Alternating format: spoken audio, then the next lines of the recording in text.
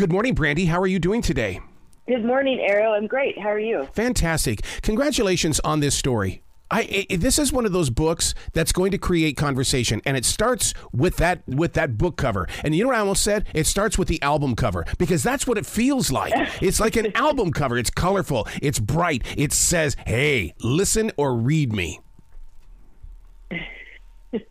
I love that. Yes, I have nothing to do creatively with the cover, but I absolutely loved it when they showed it to me. Putting this story together required what from your creative journey? Oh, gosh, so much. I feel like I really grew as a writer with this book. I think part of it was being able to write from 3 different perspectives. And then I think another part of it was being able to write these historical fiction sections with Blossom Blackwood, the matriarch of the family. And so it was really cool and interesting to be able to do that research on the time periods that I was writing about and then incorporate that into the story itself.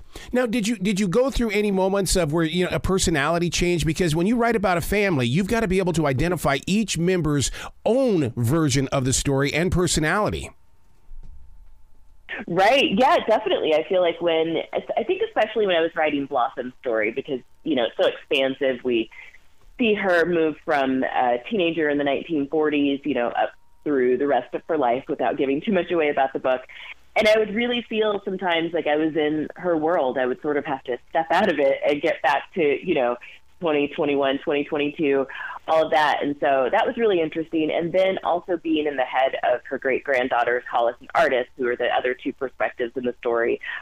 They're so different from each other and from her. So I really feel like I got to live out these different lives while I was writing the book. I wish I could have been there when you were doing the research for this, because, you really dug deep into this. And it's like, that's the kind of stuff that you'll carry with you forever. Absolutely, yes. And, I've always been interested in history and sort of the generations that came before me. Some of that because when I was growing up, I would watch old Nick at Night episodes of shows that were on, like way before my time. But they were really what I was interested in. And I just kind of wanted to know everything about that time period and how it was different from, how I was growing up. So I got really immersed in it.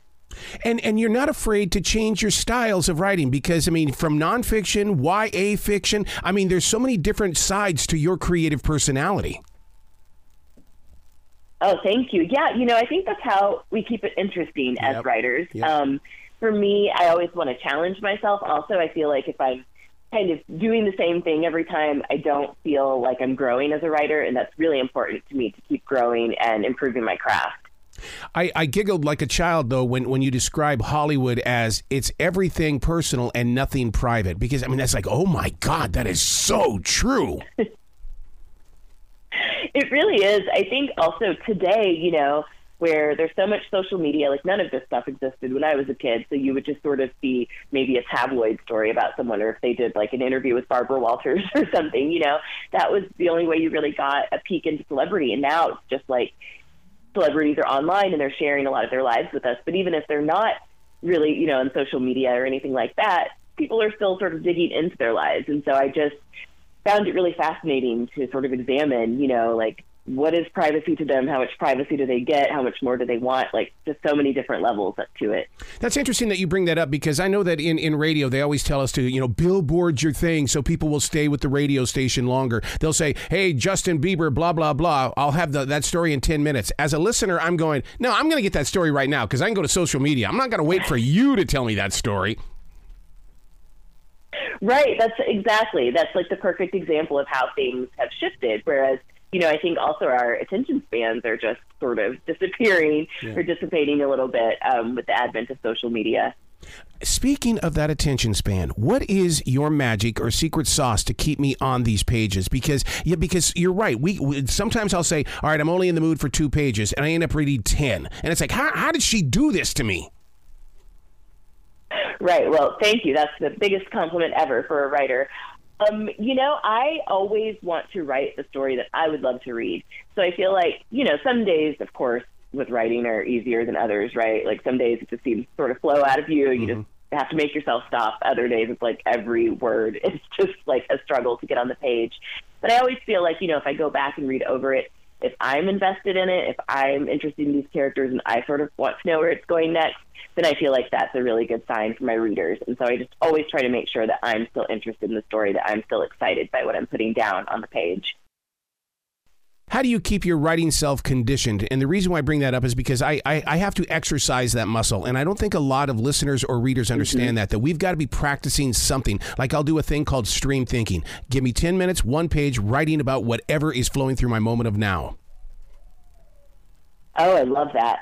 Yeah, for me, I do end up taking, breaks. So I'm not a writer who writes every day. So right now I'm kind of taking a break. It's a book out.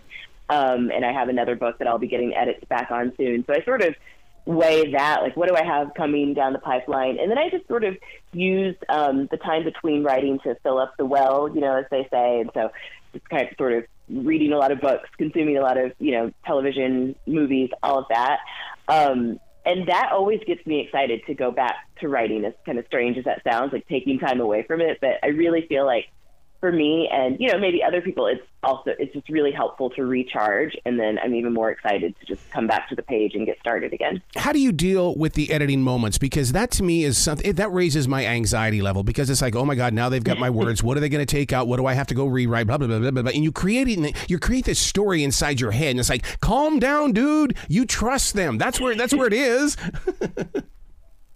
Yes. No, you and me both, though, because after a while it's like, well, this is my story, but now someone else, like you said, is stepping in and they're giving their opinion, and sometimes they're right, and sometimes they don't quite get it right, but they're like hitting on something that you need to change. I feel like it's a really delicate dance, but I think for me the most important thing is always having an editor that I can trust. And so my editor, Jordan Brown at Balzer and Bray, an imprint of HarperCollins, is truly amazing, and he just really digs into the story with you. And by the end of this process, I think I might have even put it in my acknowledgments in the book that I felt like he cared about this family that I wrote about and that he knew them as well as I did. And so that's super important to me. And then that always makes me feel like I'm in safe hands. And I just feel like I can really just let go and write the story that needs to be written. I've always been that guy that loves, when something happens, I always believe that something had to happen beforehand. And people sometimes don't understand that side of my personality, but you do it so well. You celebrate the past to bring the future forward. And I love how you do that inside this book. Oh, thank you. Yeah, I think that's so important. I grew up not really loving history, like history class in school, because no offense to my old teachers, but it just wasn't really taught in a very interesting way.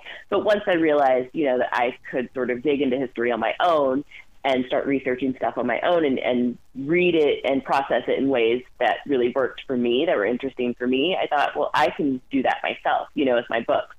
I can impart some of the things that really interest me, put them into my stories, and then, maybe other people will learn something new, but they learn it in a format that doesn't feel like you're being preached at. It's just a story, and then there happen to be some, actual historical facts in there too. Well, you put something out there that a lot of listeners and readers don't know. They always think that, famous people are always happy, they're upbeat, they're, okay, so they may trip and fall, they may not have a movie this time around. But you put something in there that there is some mental abuse that takes place, but a lot of people don't know that, because as an actor, we're very good at acting and hiding. Right, exactly. Right. I think that's so important. Like, actors, feel they have to put on this very public face. They can never show what they're struggling with. But, I've lived in Los Angeles for 20 years, and, I don't really know. I don't roll in the circles of famous people, but I certainly am surrounded by famous people and by, the Hollywood machine, the industry. And I have friends who work behind the scenes. And so, I am intellectually aware that these are real people, just like you and me, but that can be so hard to process when you see them on your TV screen, on your film screen, and they're larger than life, and they're going to these premieres and wearing, these fancy designer clothes and all of this stuff. So for me, I really want to sort of dig into that and kind of examine some of my issues with separating that, with actors separating the real person from the person that we see on screen. Yeah, I always call that the candy-coated plastic bathroom mirror smile. And it's like when you identify that with someone, you're going, I know where you are right now. Exactly. Brandy, you got to come back to this show anytime in the future. The door is always going to be open for you. Oh, thank you so much. I really enjoy talking to you. Well, you be brilliant today, okay? Thank you.